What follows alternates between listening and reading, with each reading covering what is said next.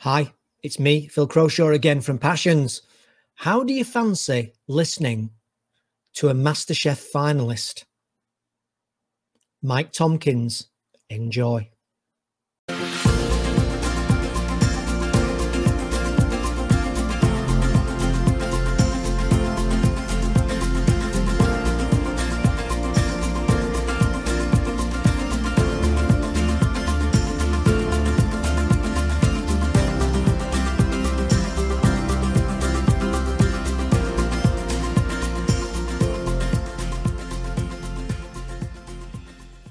Hello, and a very, very warm welcome to this edition of Passions. And this is really, really a treat, I have to say. And I know he'll be embarrassed about me saying it, but it really is a treat. And you could say a foodie treat in a way. So I'm delighted today to be joined by none other than MasterChef finalist Mike Tompkins. And I think we need one of these for that. So thanks very much for joining me, Mike. Give us an introduction, who you are and what your passion is. Thanks, Phil. So Mike Tompkins. I was one of the MasterChef Final Three from this series, 2021. My passion is obviously food. I love cooking and being in the kitchen. And, I think that passion sort of took me on a bit of a journey this year that has been a pretty rubbish year for a lot of people, but it was a great experience for me. Yeah, it's absolutely amazing how many people, I've not mentioned it to many people, but people have mentioned it to, I'm talking to Mike Tompkins. Do you know, it's interesting because a lot of them knew you. You might be surprised to know that. I don't know, but actually that's a good question to come to think of it. Do they, behind the scenes at MasterChef, do they prepare you for what in effect is a bit of an explosion of recognition? Or does it happen? Has it happened? Yes, it's a strange one. So, it's never been, I've never been exposed to anything like this before in my life. So every now and again we'll be walking the dog or something down the road, especially in the local area, and I'd see a couple of people going like, and then they go, "Oh, you were MasterChef?" I'm like, "Oh yeah, I was. How you doing?" And it's lovely, especially like locally, and I've had a lot of local support, a lot of lovely messages from people. To answer your question, I guess they try and prepare you for it. I guess you don't really know how it's going to take off. Twitter is obviously a wonderful place, and there's obviously lots of tweets and people have opinions and stuff like that. And it's been great. Like everyone's been super positive, so I'm really grateful for that. And it is it is very surreal, very surprising when people come up to you and are like, "Oh, I watched you on the show, congratulations!" And it's just it's very bizarre. I can imagine.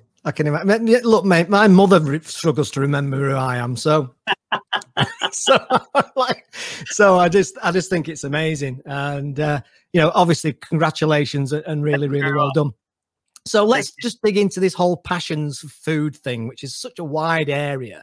Yeah, and I don't even know where to start. It's that big an area, really. I've been doing this a long time, and I'm still kind of a little bit starstruck in a weird way. This is the absolute truth. I'll tell you that now. I'm admitting this on air, but it's the absolute honest truth. I wonder if sometimes if I'm the biggest fan of MasterChef in the UK who can't boil an egg. Really? Yeah. Mate, I'm serious. I'm not exaggerating. I'm not doing it for effect. My wife will back me up. We all have a few. I am useless, man. We all have a few disasters. I think that's how you get better. I think I couldn't count the number of times that I've made mistakes. Even in practicing, I would have practiced something. So when you're getting ready for the show, there's different levels of practice that you get depending on what stage you're in. So the further you go, the less practice you seem to get. I think just because they come thick and fast. And I remember practicing pasta dough. And I'd made the same recipe for pasta dough 20 times. And I had a little bit of a tantrum because it was so crumbly that I launched it across the kitchen. So I feel that pain. You should have been filming that. That would have gone viral, mate. Yeah, we would have done. My girlfriend trying to duck out the way. Yeah. Love it. Yeah, it was good fun. It was good fun. But it is so broad. I think the passion for food is such a broad, you could be any end of the spectrum. And I think when you look at the MasterChef final itself, there was 3 contestants there completely spread out on that spectrum with completely different ideas of food and styles of cooking.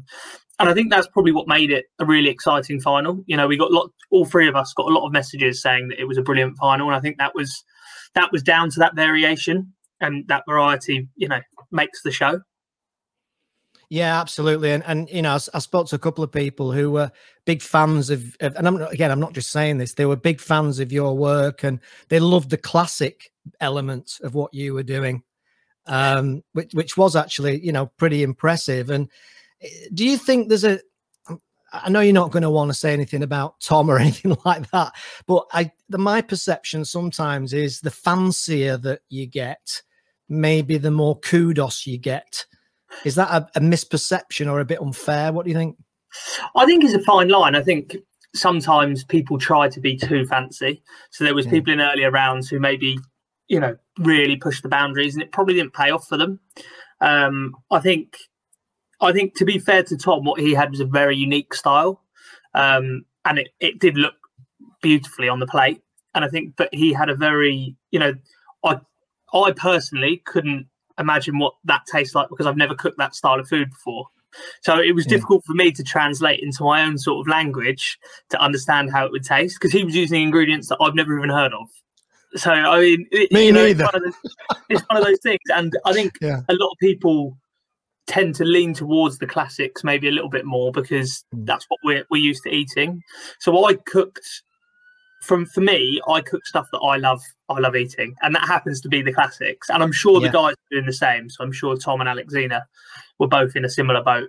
You know, she had a very eclectic style where she'd bring lots of different cultures together and styles together, and her food was brilliant as well. So like this, I think the thing I love about food is there's no right way to do it.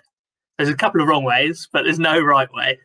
So if you'd see me in the kitchen, you'd know there's a lot more than a couple of wrong ways to do it. I can assure you.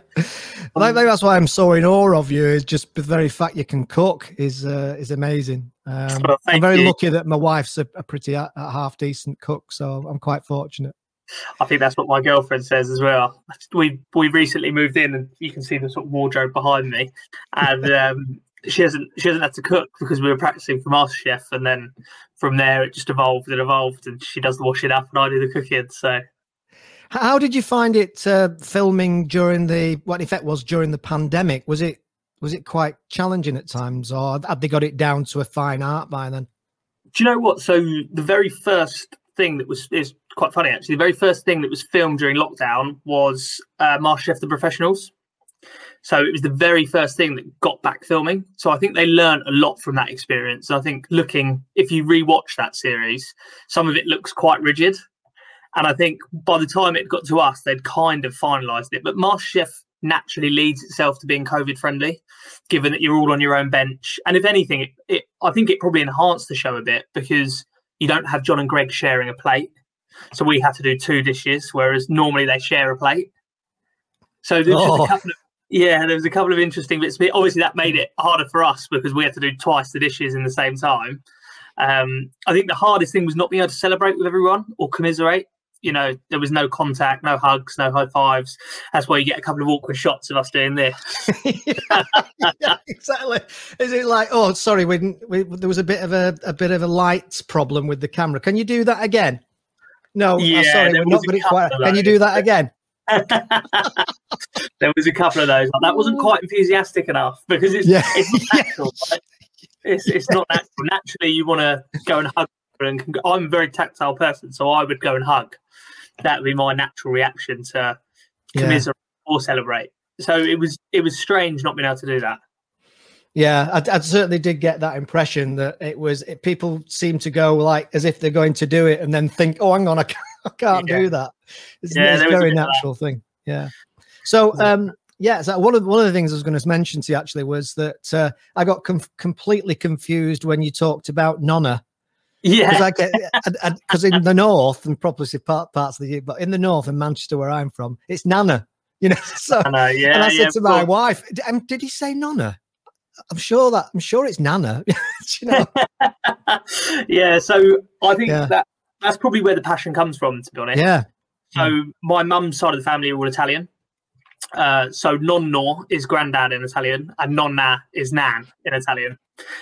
So they were both from small little villages outside of Naples, and they both came to the UK, and they actually met in the UK, a little town called Woking in Surrey. So my nonna and nonno were both completely obsessed with food. So my nonna always tells the story that when she came over to the UK, they couldn't find decent pasta because it was, it was ages ago now. It was like 50, 60 years ago. So when they came over, they couldn't find good food. And the first time that they had what they called good food, so pasta, some fresh pasta, they cried because it was such a big thing. Yeah, because my nonna grew up on a farm, so they obviously had loads of fresh produce, and her mum before her was always making bread, and she always tells me about those sort of stories. So I grew up pretty obsessed with food, to be honest. I think my mum is an amazing cook as well. My mum and nonna are both amazing. And she had this amazing ability to, out of nowhere, create like a 4-course meal. And you'd go around, you'd pop in, and all of a sudden the table would be laid. There'd be plates and plates and plates. And we grew up with, it was never, that's how they showed their love, was with full plates of food and a full belly. And it was just one of those things that my friends would love to come round, and the door was always open, and, no one ever left our house hungry. It was just one of those things. And I think from a young age, I was always obsessed with, getting stuff to taste better. I think I don't know, it's a strange passion to sort of describe, I guess, because I know a lot of people sort of live to eat, or other people sort of eat to live kind of thing. And I think there's that two sides to it. So I would much rather spend 40 minutes making my lunch than have a bowl of cereal. But my girlfriend would much rather have a bowl of cereal because it's just fuel. So it's just, I think there's just two types of people, and I think it's one of those things. Yeah, that's very true, and I can honestly say I'm definitely nearer to your wife than I am you. I'm being so useless in the kitchen. It really is a case of reach for the cereals very, very more often than you might think. Yeah. Yeah, fantastic. So obviously, you didn't.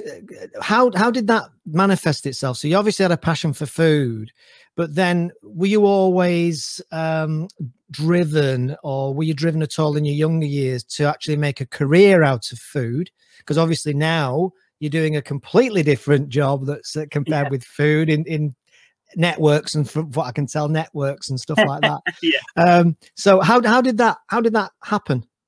So it's a bit of a strange one. I think I would have always loved to have done something with food. I think growing up, it was, like I said, I was obsessed from a young age. So I was always in the kitchen, always cooking. I think it's probably the thing that's clear to me, having, done a bit of research and now being in it a little bit, is it's such a tough industry. It's a really, really tough industry, and hats off to the guys and girls who are doing it day in, day out, because it is, what they're doing isn't nothing short of incredible, really.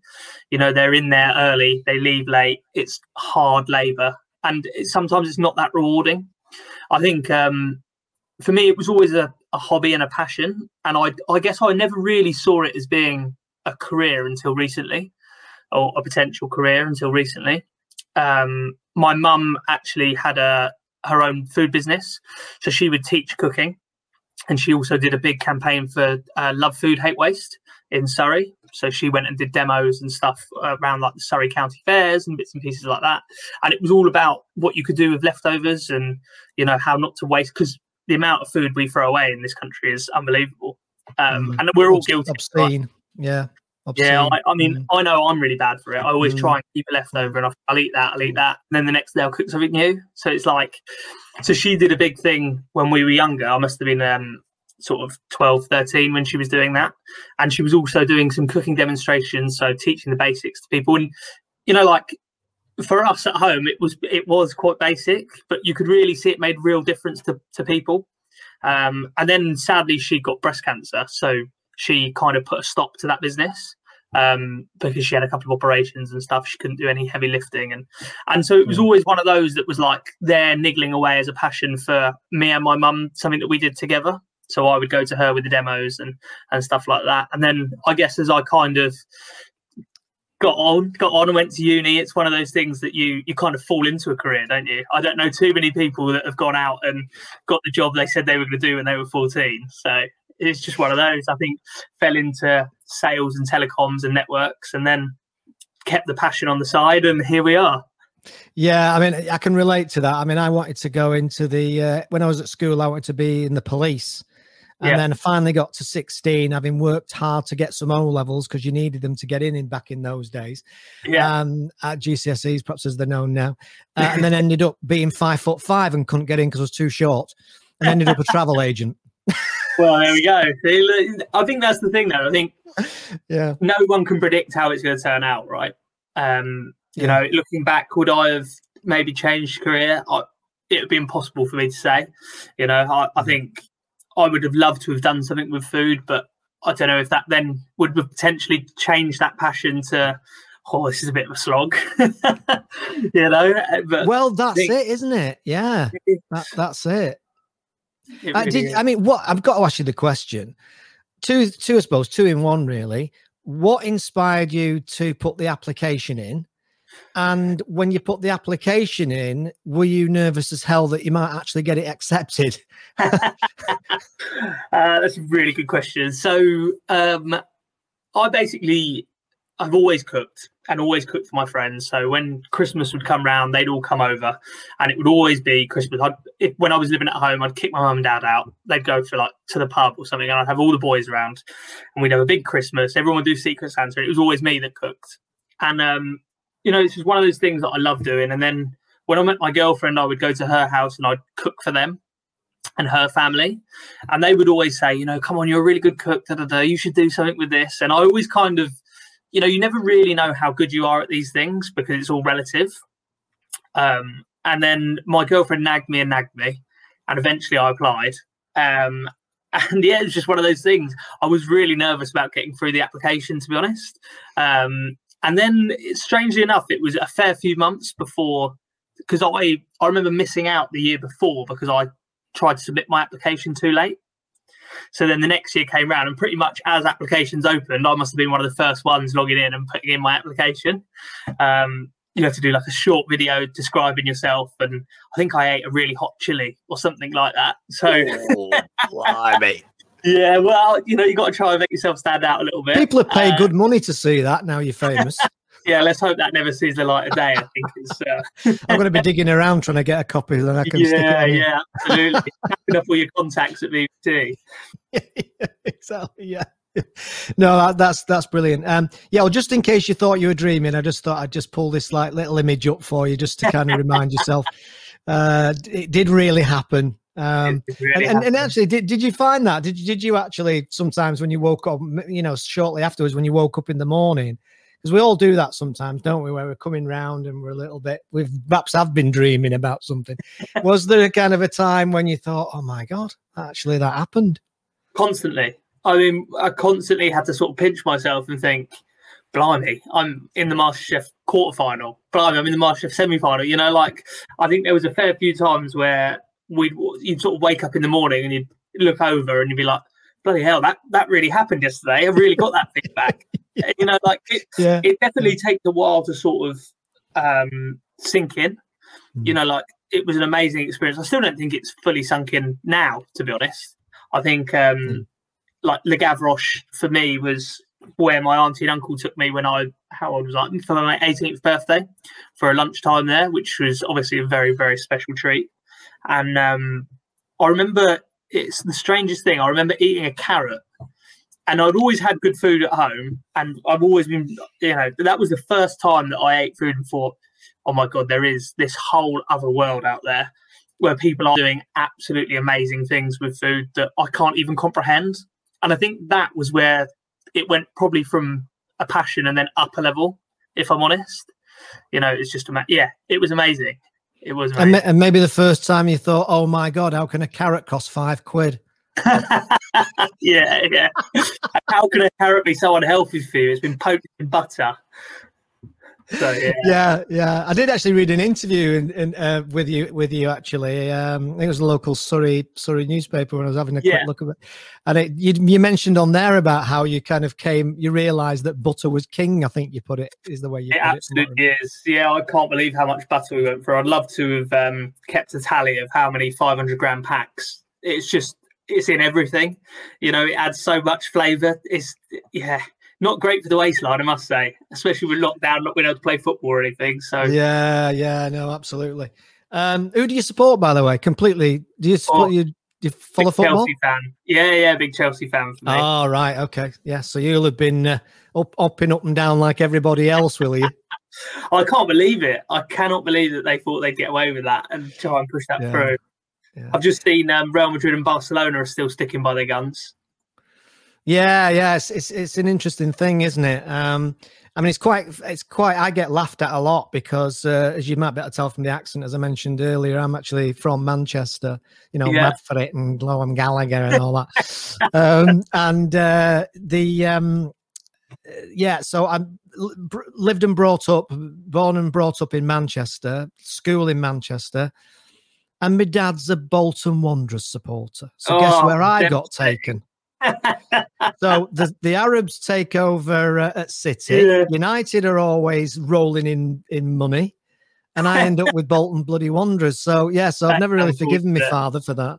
And there's nothing you can do about it either. Once you support them, you're doomed. Yeah. And I used to work in Peterborough many years ago with Thomas Cook in my corporate career, and I never ceased to amaze me how many people in Peterborough were United fans. And I used to say, "Do you actually know where Manchester is on a map?" Don't worry, we've got loads of them down here in Surrey. Everyone supports United or Liverpool. So yeah, the M6 is the busiest motorway in the whole country every Saturday afternoon, or it used to be. Yeah, exactly that. Yeah. I think they're the two passions for me. So it's football and food. They're the two that sort of keep me ticking. I think without those, I'd go mad. So yeah, and now of course you've got this. Numerous things. You've got this relative fame. So you're obviously considering career options now, are you? What are your thoughts, or is it early days? Are you just trying to get your head around it and what you might do next? Restaurant, or is that too much too soon? What is you thinking? So I think it's hard because I've almost taken like a bit of time to decompress, if I'm honest. There's so much being fired at you on a sort of daily basis, especially with the emergence of social media these days. I'm on Instagram and it's just constant and it's brilliant, right? It's all positive stuff. But I've got a job that I really enjoy at the same time. So for me, it's a bit of a balancing act in trying to work out where I want to go with this, and how it looks. So I think for me to start with, I'll be doing a couple of food demonstrations at a festival called Foodies Festival. So a couple throughout the country. I've got 4 dates, I believe, at the moment, where I'll be doing sort of like a demo in terms of things that I think people maybe don't do brilliantly at home, but is actually really simple and would make such a difference to sort of meal times. And I'm going to be doing some supper clubs. So, taking over some local establishments for a weekend or so and doing my menu, which will be really exciting. And my first proper, sort of dipping my toe in the water, I guess, and getting a bit of a taste for it. And then on top of that, some private dining. So they're my sort of 3 avenues to start with. The dream is always the gastropub with local produce and local suppliers and a changing menu. But I think that's a few years away yet, at least. I think there's a couple of sort of hurdles and a bit of experience to get through before I can fully make that decision. But that's the dream. That's the dream, is that. Well, I mean, I think the point is that your credibility badge is well and truly in place, isn't it? I mean, that's going to always be one of the key drivers with any of these journeys, and before you know it, you'll have an agent. We won't be able to get an interview with you because we'll have to go through your bloody agent. And then before you know it, you'll have 1,000 trolls giving you grief every day if they're not already. Yeah. I've had 1 or 2, to be fair, but they just, you just got to take it with it. It still just makes me laugh, kind of thing. Just let them get on with it.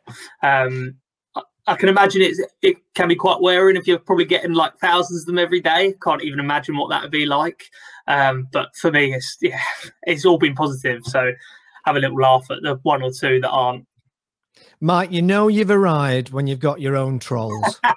Let's be honest. I think that's it, right? I think that's when you made it.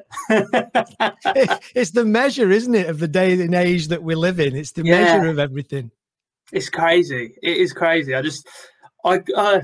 It's obviously a very broad topic and very sort of vogue at the moment. I just don't understand what goes through people's minds, to be honest. You know, like, no, it's ridiculous. Everyone has opinions, right? You just don't have to spout them everywhere. Exactly. And did you, going back to the cooking for a second, how did you find it deciding what to cook? Did you ponder it and analyze it after death and change your mind 500 times? Or are you the sort of person that goes, I know what I want to cook and it's going to be that or that, get on with it? It's an interesting one. So I think you sort of try and draw inspiration from everywhere. You know, it's one of those where I wanted to be really true to myself throughout the whole competition. So what I didn't want to do is go in and cook a strategy, I guess you could say. I didn't want to cook in a particular way or do something that wasn't me. And I think it would have been exhausting for me personally to have tried to be anything other than myself. So I sort of stuck to my guns with what I like to eat, which you probably saw throughout the show, and desserts obviously wasn't my forte. And that's why I cooked mainly savoury, because that's what I eat at home. That's what I enjoy. So I would have the basis of an idea. So usually starting with a protein or a carb, and then I would build around that piece. And to be honest with you, you go through so many different stages of the dishes. So like the pork dish that I did for Marcus Waring, I actually didn't know how I was going to cook it until I got into the studio. So I tried it so many different ways, and it basically came down to how thick the piece of pork was. And you kind thinking on your feet.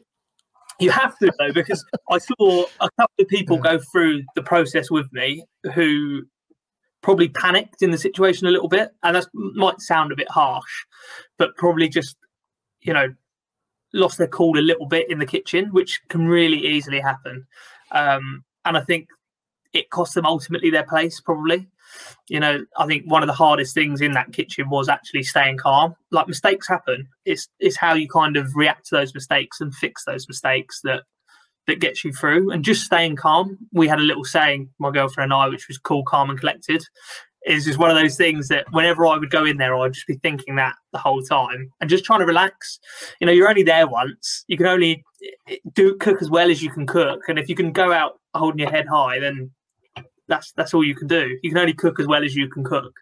So yeah, that's absolutely right. I actually spoke one of my clients. I spoke to one of my clients. Or I mentioned to one of my clients yesterday that I was going to be interviewing you, and she said, "Would I ask you a question?" And don't worry, it's not will you marry her or anything like that. She's called Policia, and she was saying, ask him how he managed with the nerves in front of the cameras and in front of all these famous people that he would probably see as heroes, like Marcus Waring you just mentioned. How did you deal with and cope with the nerves? To be honest with you, I didn't really feel nervous. And that's just me being completely honest. I think be honest. Yeah, I've probably drove everyone else I was with mad, because we'd sit in the back room and I'd be completely relaxed and I'd be asking everyone questions and trying to have a chat, and people would be literally there, terrified. But it's like everyone who enters that competition knows how to cook. I think it is 90% of it is probably who keeps their nerves the best in the early stages anyway. And I just really enjoyed it. I loved the whole experience from start to finish. The people were great. You're dealing with like-minded people who are all from different backgrounds, and I just really enjoyed it. I was really nervous the first day, if I'm honest. I was really nervous that when I turned up, and I thought, I just don't want to embarrass myself here. I just want to make sure I get through round one and get an apron and not embarrass myself, and then I'll be happy. And that mentality sort of carried me through. It was, I just don't want to embarrass myself. Let's get through to the next round. We'll see how we go. It was never, let's get to the final. That was never sort of in the thinking. I just tried not to put too much pressure on myself, really. But yeah, I loved it. Yeah, I mean, it's very interesting. I mean, people talk a lot now in the business world, particularly where I tend to operate in coaching, consultancy, all that arena. And authenticity is a common conversation, particularly in marketing, for example, which I do a fair bit of marketing stuff. And that whole authenticity is interesting. And what's interesting about this is that you come across very likable and authentic on the TV screen. And I'm not trying to embarrass you, but it translates now. It's like I'm chatting to a mate. It's just something that is just amazing. Some people are just likable and authentic. I mean, good God, you're in a wardrobe right now. So if there's nothing much more. So no, but it goes a lot. It goes a lot towards that whole journey that you'll now go on, is that likability factor, just like they say on X Factor and things like that. Likability nowadays and authenticity goes a long way, I think, in terms of people's overall success journey, whatever success means. Yeah, and I think that's really kind, and I really appreciate that. And I think I couldn't have gone on there and been anything else. I think, number one, my mates would have never let me live it down. That would have got absolutely destroyed when it aired. So I knew that I could never get away with it. And I couldn't do it. It would have just been exhausting to have not been myself. I couldn't imagine, having a strategy and wanting to come across a certain way. It's just life's too short, I think.